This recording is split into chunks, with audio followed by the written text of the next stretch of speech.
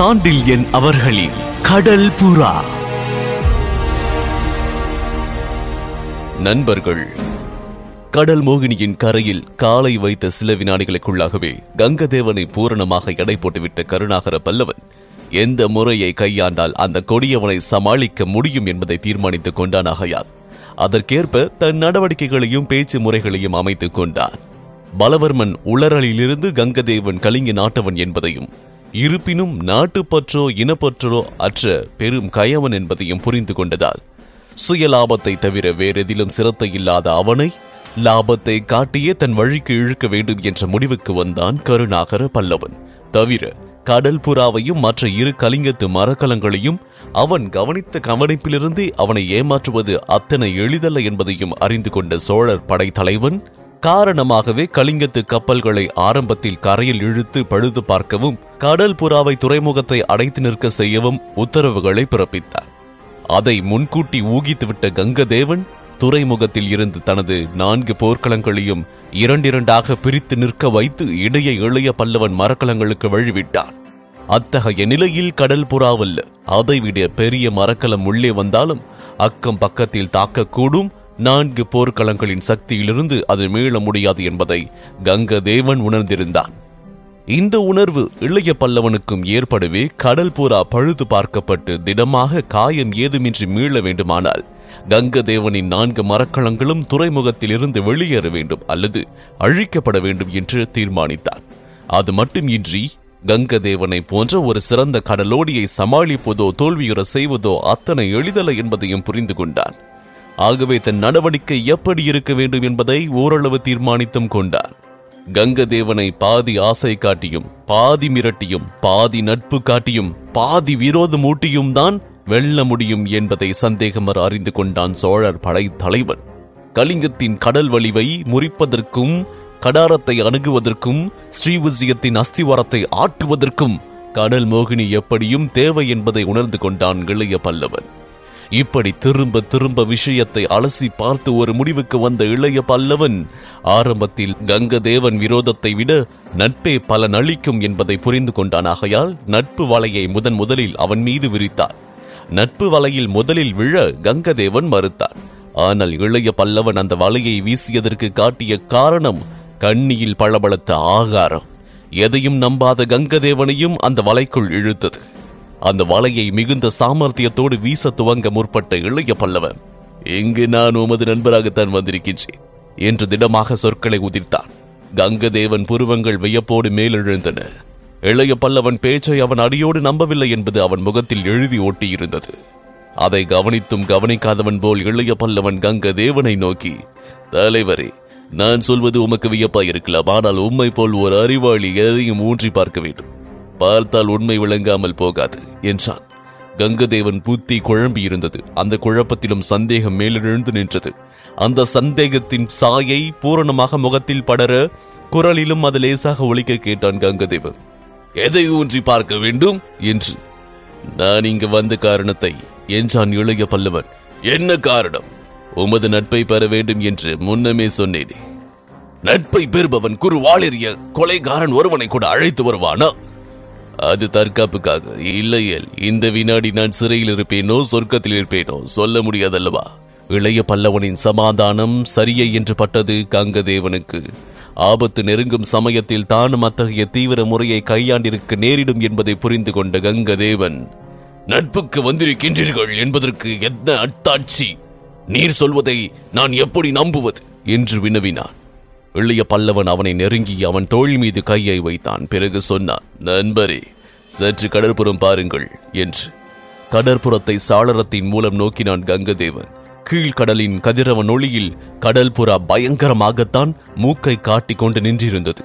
அதை கங்கதேவன் கவனிப்பதை இளைய பல்லவனும் கவனித்ததால் சொன்னான், அது பெரும் மரக்கலம் கங்கதேவரே, தாளத்தில் மட்டும் 20 விளக்குகளையும் பந்தங்களையும் உடையது என்று. ஆம் என்று கங்கதேவன் ஒப்புக்கொண்டார். அந்த மற்ற 2 மரக்கலங்கள் இவ்வளவு பெரிதல்ல, இருப்பினும் சிறியவையும் அல்ல. தீர்க்க வகையை சேர்ந்த தாரணிகள் 2 போர்க்களங்கள் என்று சுட்டி காட்டினான் இளைய பல்லவன். ஆமோதிப்பதற்கு அறிகுறியாக தலையை அசைத்தான் கங்கதேவன்.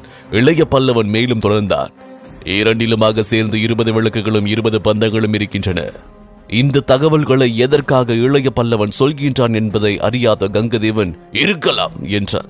கங்கதேவன் தோளிலிருந்து கையை எடுத்த இளைய பல்லவன் தானும் பஞ்சனையில் கங்கதேவன் பக்கத்தில் அமர்ந்து சாளரத்தில் சாய்ந்து, மொத்தம் 40 விளக்குகள், 40 பந்தங்கள் அந்த 3 மரக்கலங்களில் இருக்கின்றன என்று கையால் அந்த மரக்கலங்களை சுட்டி காட்டி கூறினான். அதற்கென்ன? நீங்களே சொல்லுங்கள் கங்கதேவரே. கடல் மோகினி தீவுக்கு அருகில் எங்கள் கப்பல்கள் வருகின்றன. கடல் புறாவின் மரத்தண்டின் உயரத்தட்டில் இருக்கும் மாலுமி கடல் மோகினி துறைமுகத்தில் விளக்குகளை காணோம் என்று அறிவிக்கின்றார். கடல் மோகினி அதுவரை தமிழர்கள் கையில் இருப்பதாக நினைத்துக் கொண்டிருக்கும் மாலுமிகளில் சிலர் கடல் புறாவின் சுக்கானை திருப்பி திசை திருப்ப வேண்டுகின்றார்கள்.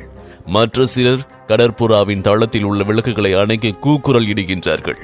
இந்த சந்தர்ப்பத்தில் தமிழர் தலைவனாயிருக்கும் கடல் புறாவின் உப தலைவன் என்ன செய்வார்?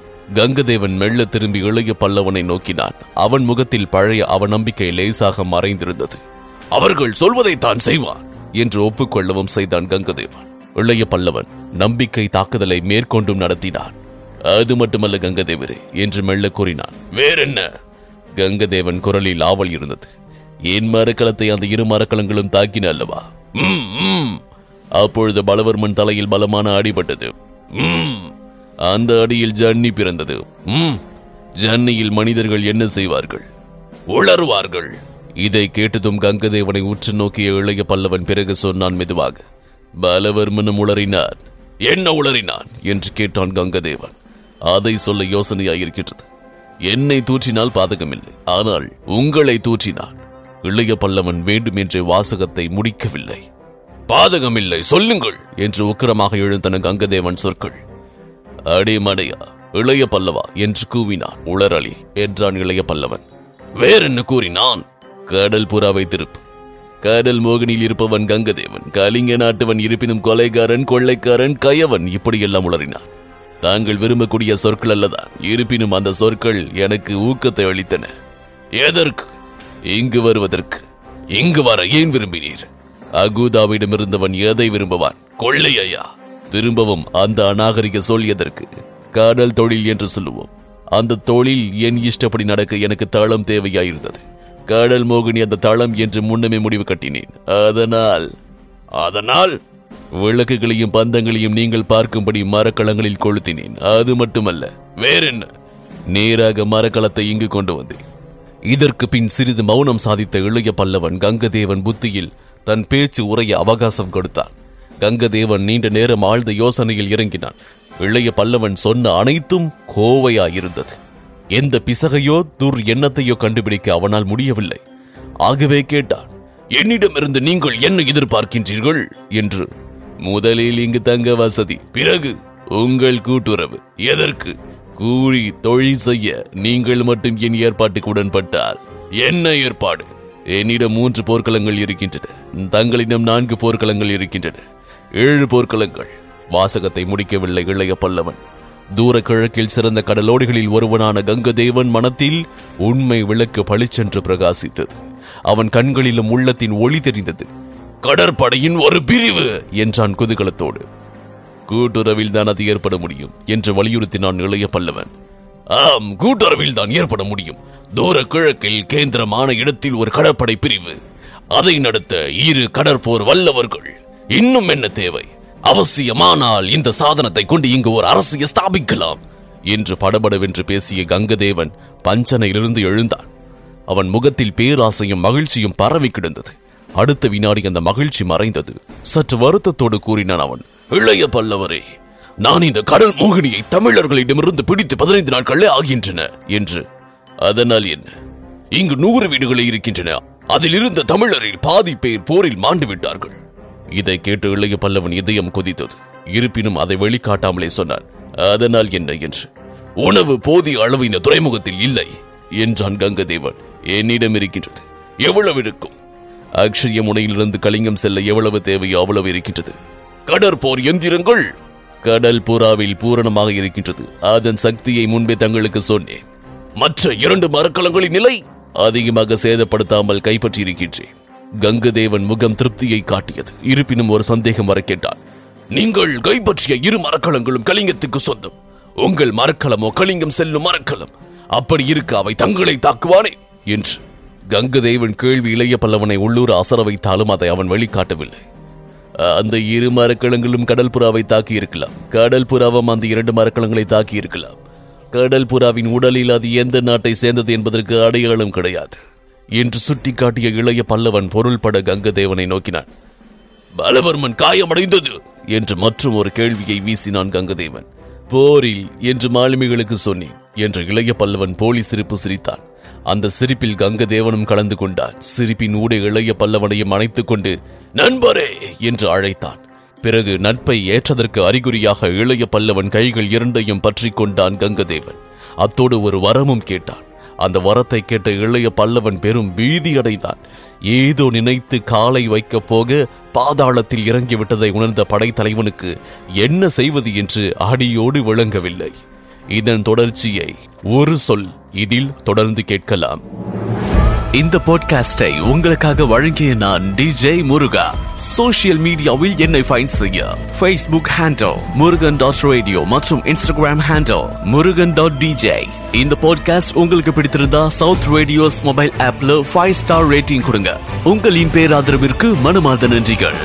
மீண்டும் சந்திப்போம்.